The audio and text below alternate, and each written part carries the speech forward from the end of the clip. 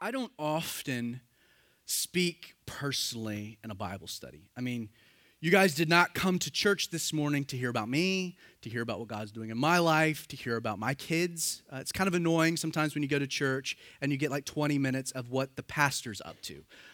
You're not interested in that, and so I very rarely will ever speak kind of personally from my life, what God's doing in my life or through my family's life.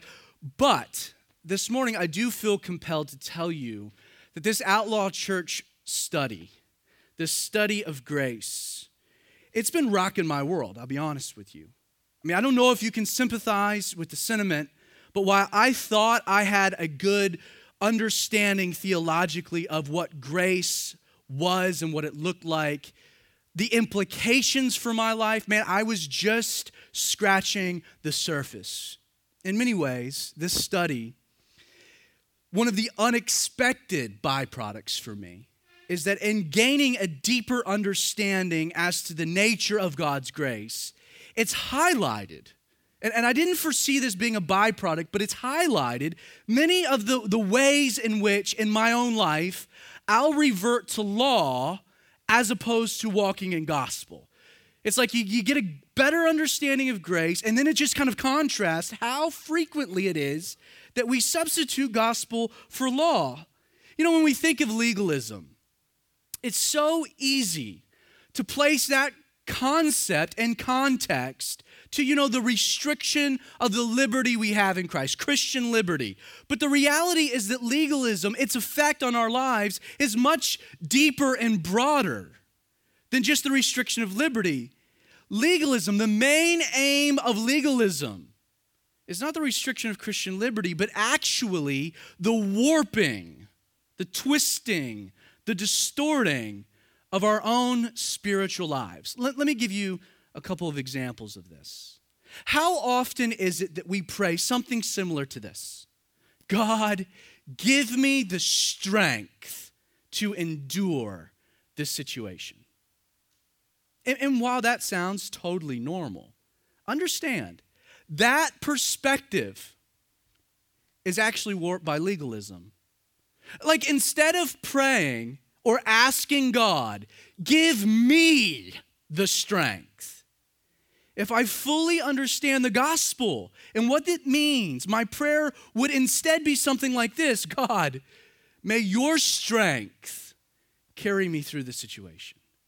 You see the difference? It's subtle, but it's still powerful. Legalism petitions me to ask God to give me something I think I need. Whereas the gospel, grace, it reminds me I've already been given everything that I need in Christ Jesus. It's not, Lord, give me strength. It's, Lord, help me rely on that strength.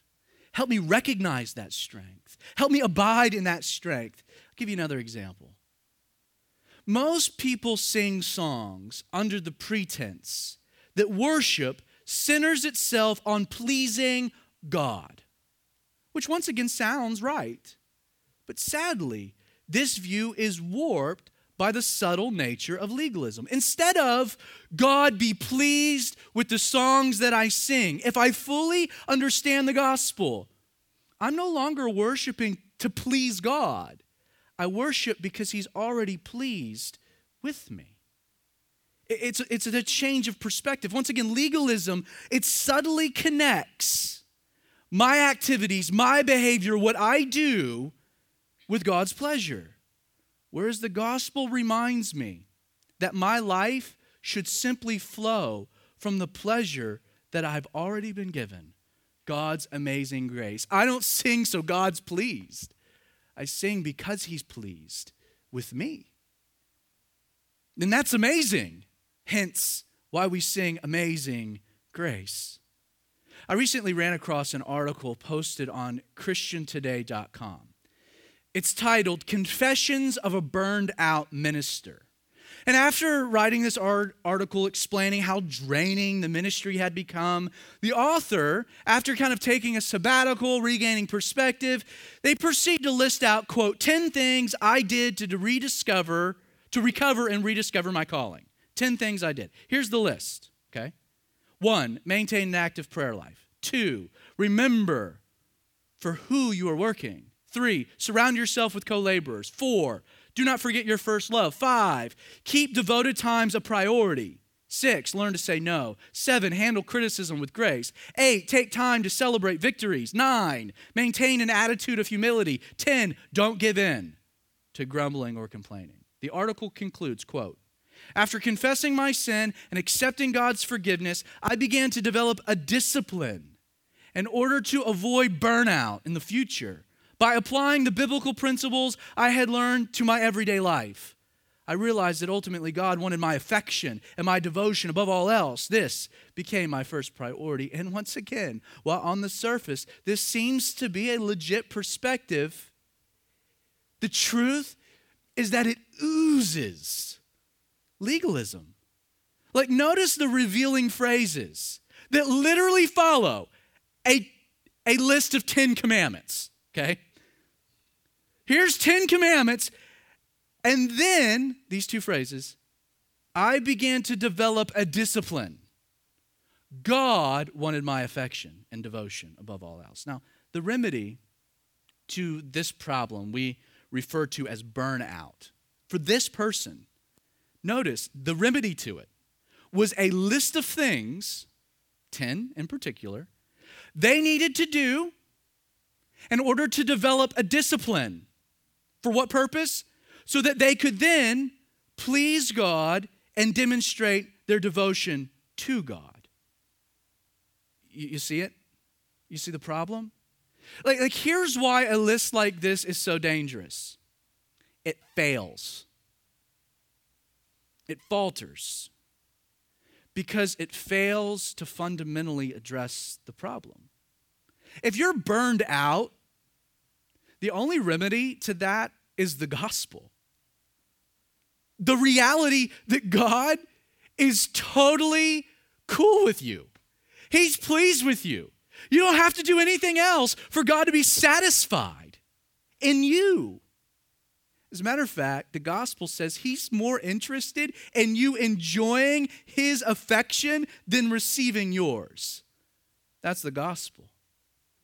Sadly, this person will end up joining the 90% of others who ultimately drop out of the ministry. That's a true stat, by the way. Because legalism will always rob you of the joy that God's grace is designed to provide. This is what was happening in Galatia. This is what was taking place below the surface. Not only had they begun to slide from grace into legalism, but this mindset, this merit-based gospel, this earning, this doing, then receiving and enjoying, what it had done is it had begun to rob the Galatians of joy. It had begun to reap a tragic effect. Look at Galatians 4, verse 15. It's not where we'll start this morning, but it does provide a very telling and insightful question. Paul asked the Galatians. He says, "What then was the blessing you enjoyed?" Like literally, in the Greek, what Paul is asking is he's asking, quote, "Where has your blessedness gone?"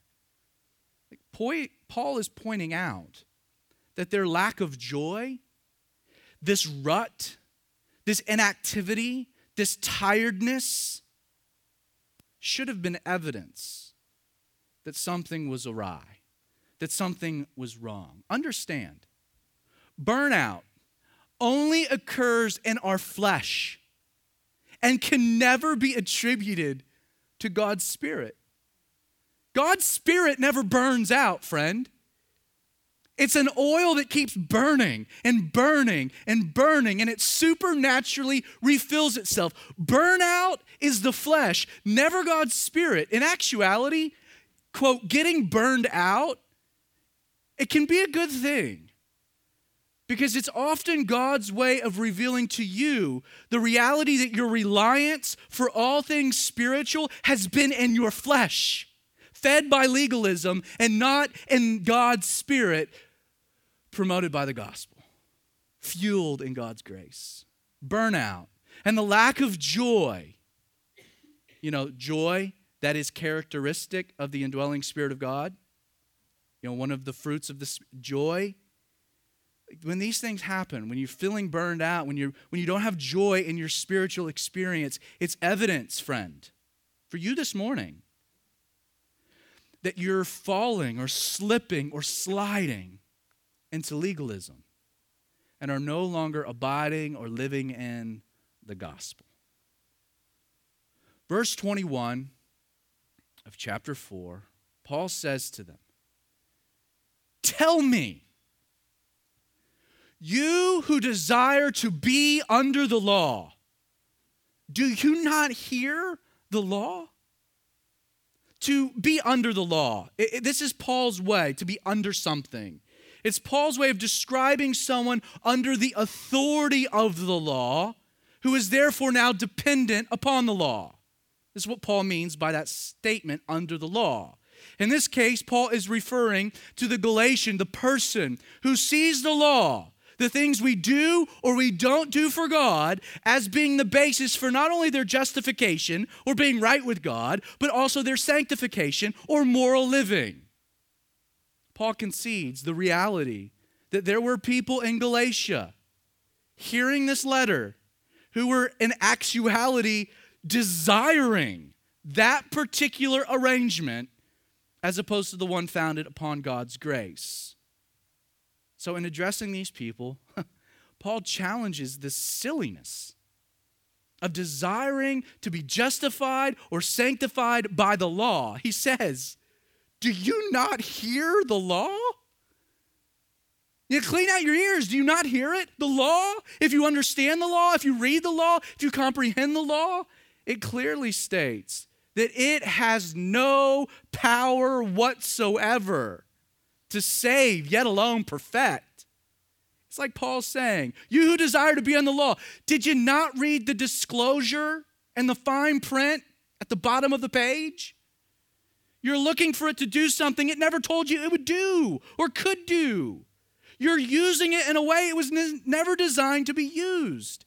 And it's in line with this point that it's important for us to just take a moment and set up an idea that really establishes kind of a concept that will play itself out through the rest of the letter to the Galatians. And here's the idea. While grace is undoubtedly free for the receiver, it's free for you. And it's costly to the giver. It costs Jesus everything. And it indeed comes, grace, with no strings attached. Most misconceptions concerning grace can be traced back to one detail so often overlooked: the condition of the receiver. Hey, it's free. It costs God everything. It comes no strings attached. But we fail to recognize the condition in the heart of the person receiving God's grace. Let me explain. Some reason that people resist receiving God's grace out of a fundamental inability to admit their need for help. That admitting I need help is the condition we need to accept or receive the gospel. And while that sounds nice, there's a problem with that. Pastors will plead, you can't live this life on your own. You'll hear them say, Jesus is ready to help. He's more than able to clean up your mess. He'll help you. When you're weak, He'll make you strong. With Christ, you can do all things. Right? You hear these things, and that sounds good, but here's the problem with it. While religion is more than willing to help you, grace has no such interest. I know that sounds weird, but grace is not interested in helping you cross the finish line. It's not interested in giving you strength. Whereas legalism will jump at the opportunity to help you out, and in most instances will even use Jesus to accomplish that aim. Grace is not interested in helping you do a thing. Instead, grace is more interested in fundamentally changing you, transforming your internal constitution. since transformation is the goal of grace, it requires a condition and the receiver much deeper than simply admitting a need for help. You see, grace, it's only useful to the person who's actually given up, the person who's thrown in the towel, the person at the end of their rope, at the end of the line, the person at the end of themselves. Because grace is a spiritual birth, it's a spiritual life birthed following the death of self.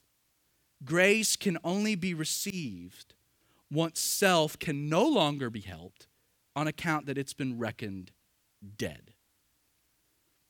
The condition grace needs in the receiver is death. The end of self. Like in much the same way that a caterpillar must die before it can be transformed, this metamorphosis can occur where it changes into a butterfly. While the gospel possesses the incredible power to transform, its life-giving power can only be initiated when the person who receives it has first laid down and died to themselves. As C.S. Lewis wrote in Mere Christianity, nothing in you that has not died will ever be raised from the dead. Grace. Grace doesn't demand you, the receiver, admit a need for help. That's the ploy of legalism. Grace demands the receiver instead cry out to God for life. Realize this morning, you don't need help. You need a Savior. Like, you don't need help. You need to die and have the Spirit of God come inside of you and live and transform and change you. Legalism wants to help. Grace wants to change you. Not your sufficiency through Jesus, but grace employs His sufficiency and strength instead of yours. And there are two implications to this reality. First, as we've noted, because the gospel isn't interested in helping you and demands the death of the receiver, many actually prefer the law instead of grace. They gravitate towards legalism instead of the gospel. Death is a tough thing. Sadly, because of that demand, it's true what Thomas Watson said, that Christ went more willingly to the cross than we do to the throne of grace. In regards to the second implication of this reality, let's dive back into our text, verse 22. For it is written that Abraham had two sons, the one by a bondwoman, the other by a free woman. But he who was of the bondwoman was born according to the flesh, and he of the free woman through promise, which things are symbolic. Pause. Before we get to the particulars of our text, which I'm just going to kind of let you know in advance, are some of the most complex, not just in Galatians or the New Testament, but in all honesty, in the whole Bible. But before we get to it, it would be helpful for you to understand the central point that Paul will be making in this passage, which is the second implication of this reality. And note, not only is Paul introducing to us, the audience, the reader, a new concept, he will build upon this concept throughout the rest of Galatians. And it's this concept that is essential to our battle against legalism in our spiritual lives. Here's the second implication. If death to self is central to receiving God's grace, then it's impossible for myself to then coexist with His Spirit. Self, let's define that. My efforts in the flesh to fulfill God's purposes, often using the law, self, cannot coexist with the Spirit, which is God fulfilling His purposes supernaturally through grace. When it comes to being a righteous person before God, when it comes to doing the right things, I have these options. I can either rely on myself, meaning I don't need God's help, and fall prey to a legalistic rut, or I can rely on his Spirit, which means God doesn't need mine. But friend, you cannot rely on both. And to make this point theologically, scripturally, Paul takes us back, as he's done before, to the life of Abraham. Note, though Paul has said, "For it is written," only to later affirm these things are symbolic, Paul is not saying that the story he recounts from Genesis didn't occur historically. What Paul is rather saying is that these actual historical events he'll describe in Genesis, things that happen in the life of Abraham, present a picture of a powerful and profound spiritual truth. That's what he's explaining here. And he begins, look at it again. Abraham had two sons. The one by a bondwoman, the other by a free woman.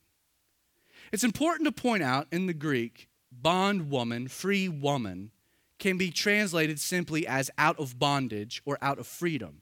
The reason that we have, woman attached to the word is that in the Greek, both words are presented in the feminine tense. Thus we have bondwoman, free woman, out of bondage, out of freedom. Now, very quickly, I just need to recount, a very broad stroke, the story that Paul kind of already assumes his audience is familiar with.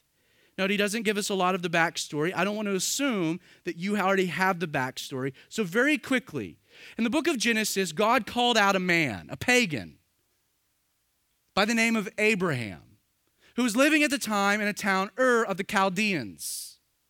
They would become the Babylonians. And God called this man out, promising to lead him to a promised land. Called him out of the world to lead him to a land of promise, him and his wife Sarah.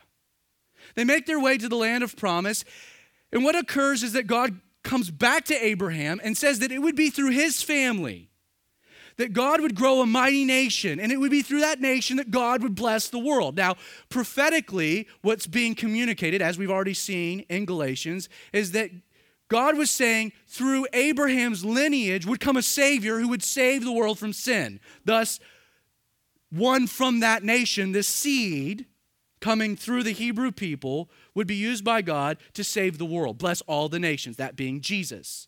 So the promise, very simple, I'm going to grow your family into a mighty nation. From that nation will come a Savior to save the world from sin.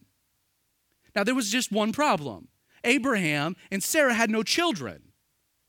And part of the promise, an essential component of the promise, would be that Abraham and Sarah would have a son. Thus, from that son would grow a nation. The catch, not only are they not able to have children, but even when the promise was originally given, they were already advanced in years, beyond childbearing. So this was a decision of faith. And for years, they waited for the promise. And I'm paraphrasing. We're flying through chapters in Genesis.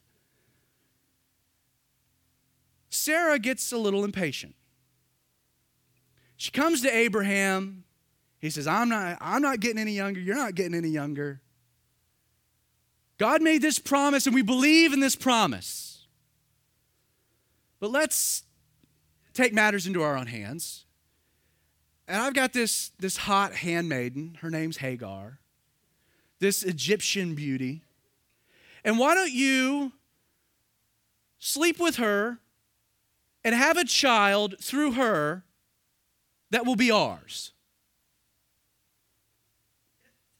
Abraham, as any man, jumps at the opportunity. There's no resistance on the part of Abraham. You're cool with that? Yeah, it's my idea. You're fine. You're sure. Yeah, this is what you need to do. All right, let's do it. Never, that doesn't work, friend, by the way. This is a terrible idea. But Abraham sleeps with Hagar, and she gets pregnant, and she ends up having a son whose name is Ishmael. Now we'll kind of pause in the story because what ends up happening is that God's like, that's not cool. Like I made a promise, your lack of faith that I can't fulfill how about this? And what happened? Sarah gets pregnant, right? And has Isaac. Okay, so here we have this picture. 2 women, one man, 2 women, 2 sons. Now, in defining the symbolic nature of these events, Paul, in this instance, in this passage, he's contrasting, right? Abraham's son Ishmael, who, quote, was born of the bondwoman, that being Hagar.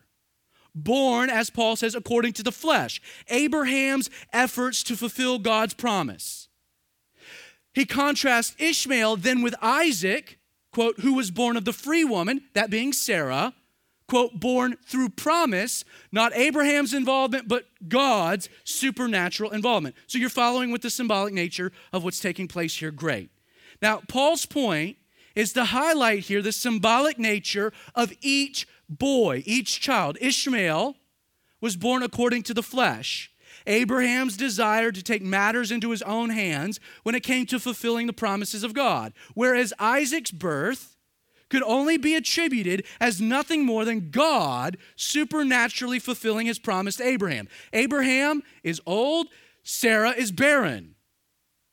So Isaac is born how? Not through the flesh, a work of man, but instead a work of God, or born through promise. Verse 24, jump back into the text. For these are the 2 covenants.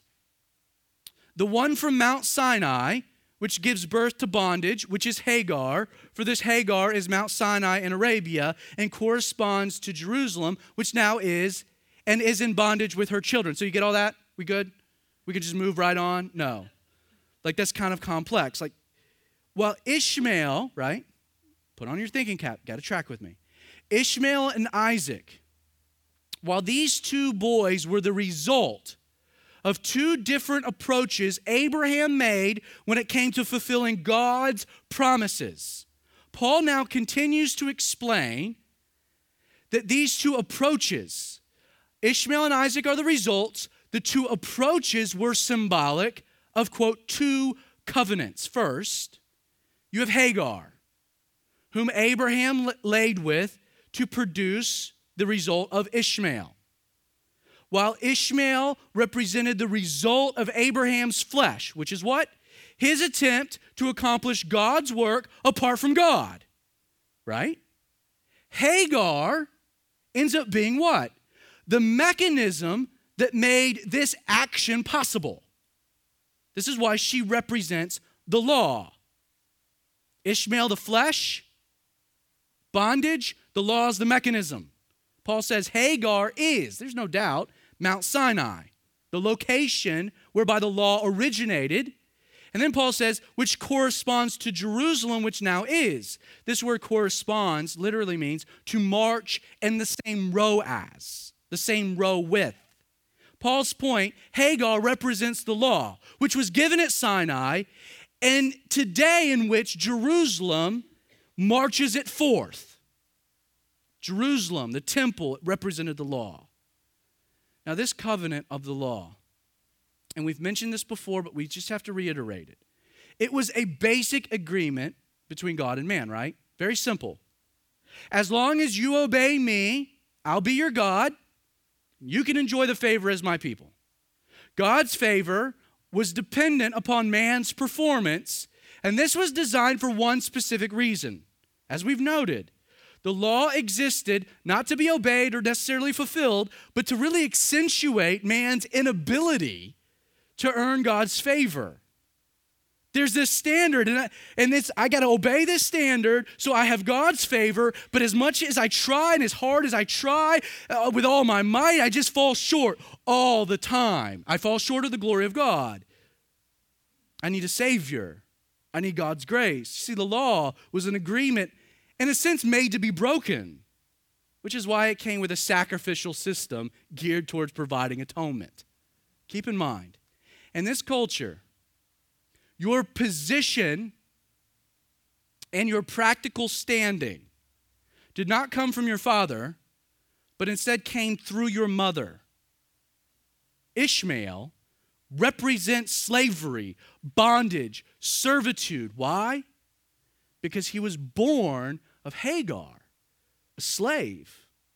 You see, what Paul is asking is he's asking this: if you, as Abraham, seek to accomplish God's will in your life through Hagar, your works, your effort, the law, legalism, to fulfill God's purposes, it's only going to result in frustration, bondage, servitude, slavery.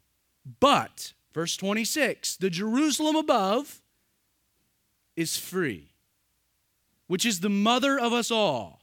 For it is written, rejoice, O barren, you who do not bear. Break forth and shout, you who are not in labor. For the desolate has many more children than she who has a husband.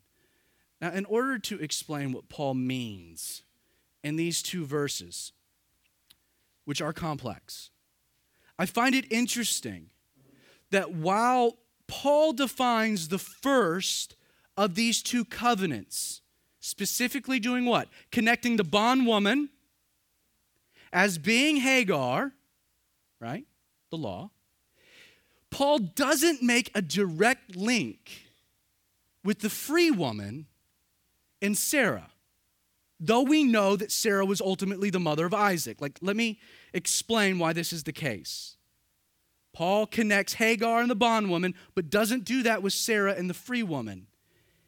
It would appear that while Hagar played a very specific role in facilitating Abraham's desire to accomplish God's work in his life apart from God's direct involvement, right?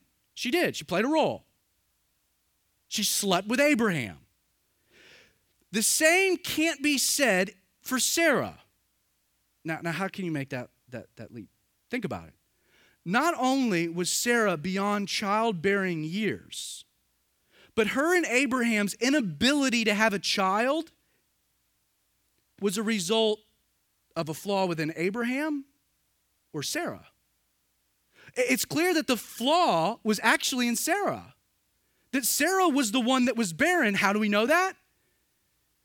Because when Abraham was able to take to bed Hagar, his soldiers had no problems marching. That's what it's saying. No problems with Hagar.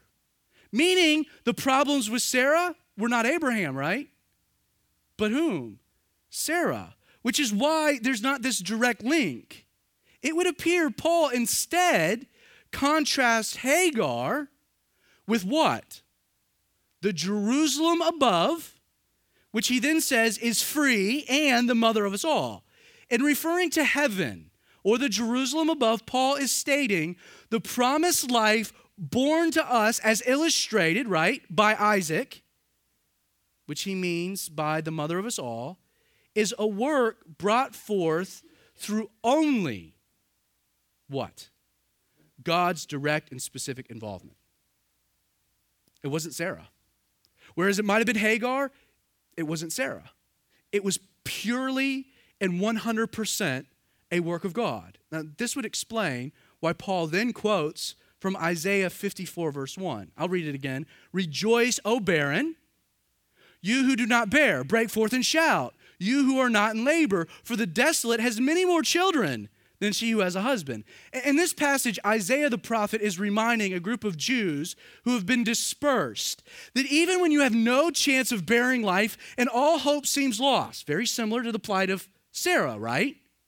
God still has the ability to bring forth life anyway. Now, before we continue, let's just kind of recap, right? Very quickly. There was a lot there. Abraham uses Hagar, which results in Ishmael.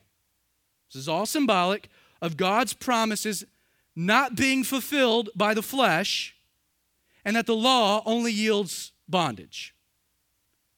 Then Paul says God conceives a child for Abraham using Sarah, which results in Isaac.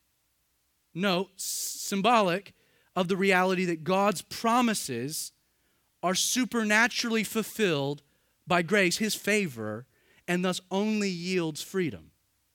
Verse 28.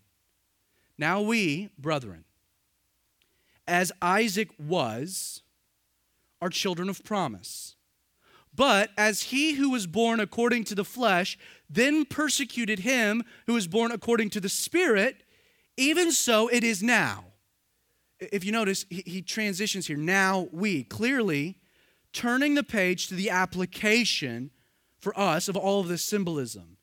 He affirms, if you look at it, as Isaac was, we are children of promise, born how? According to the flesh? No, according to the Spirit. What Paul means by this is that our spiritual birth, like Isaac's physical one, was entirely miraculous. It was completely a work of God, a work of His Spirit in our lives, independent of our involvement, one that only required barrenness or death in the receiver, illustrated by Sarah. Notice what Paul says next, and this is where everything kind of begins to come together. But as he who was born according to the flesh, Ishmael, then persecuted him who was born according to the Spirit, Isaac, even so it is now. Here's Paul's point. The flesh. Whatever is born in our lives through the law, Hagar, the flesh will never get along with the Spirit or what is born in our lives through God's grace. The flesh will never get along with the Spirit. Understand, there are two ways you can apply this, one corporately, but then one personally. It's true, right? It's as true in Paul's day as it is in ours, that religious people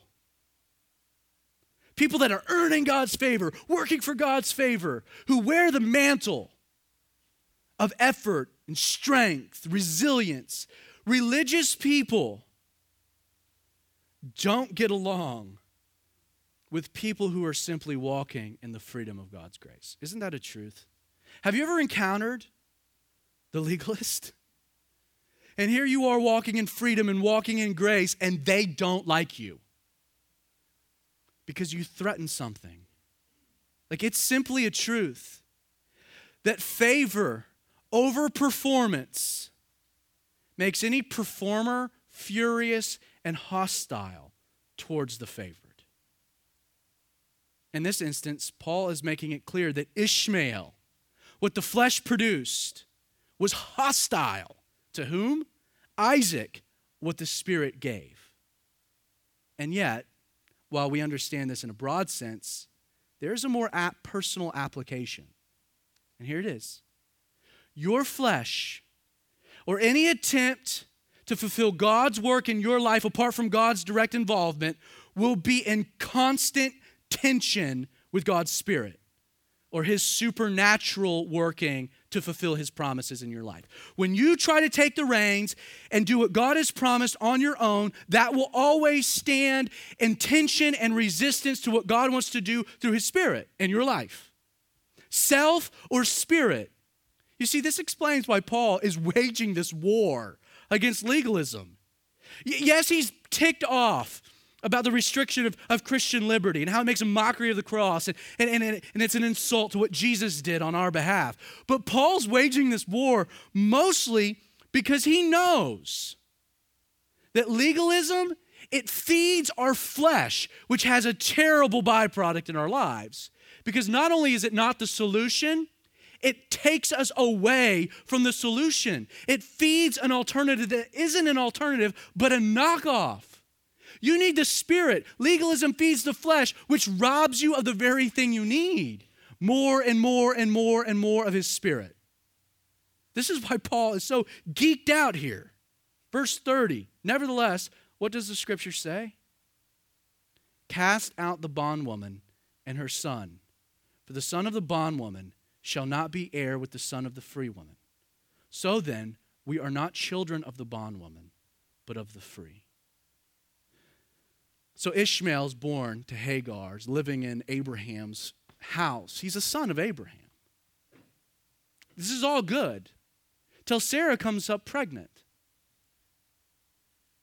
And then ends up having Isaac, supernaturally, this son of promise. And according to Genesis chapter 21, there's tension. Tension between the boys, tension between the mothers. It's a divided household. It's chaos. And what ends up happening? Abraham ends up having to tell Hagar and Ishmael to leave. He casts them out. Now, I'm not going to get into all the particulars of that for another day, but this is what Paul is referring to.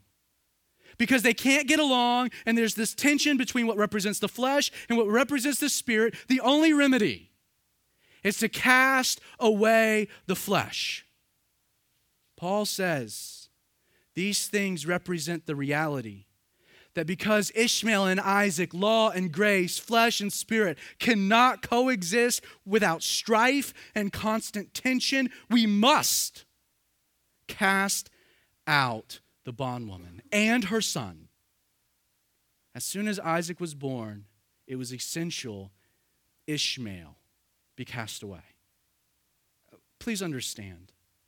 If you're feeling this morning burned out, if your Christian experience, if it lacks joy, the problem, it's not that you're not working hard enough or doing enough. The problem is that you're slipping into legalism and you're not walking in God's grace and His Spirit.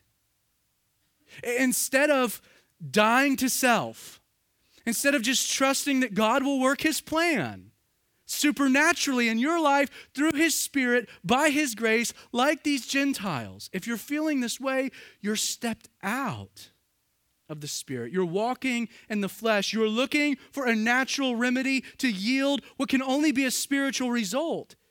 And yet, what makes this experience so frustrating is that as Abraham illustrates, please understand this because it sets the stage for the rest of what Paul will talk about in Galatians.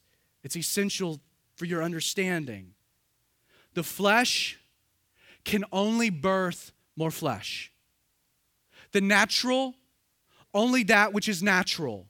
Sin, what is sinful. Bondage only produces more bondage. Friend, you need to know this morning that it is only through the Spirit of God that a spiritual life can be born or continued in.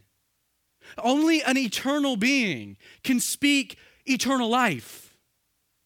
It's only via a supernatural mechanism that a supernatural result can be attained.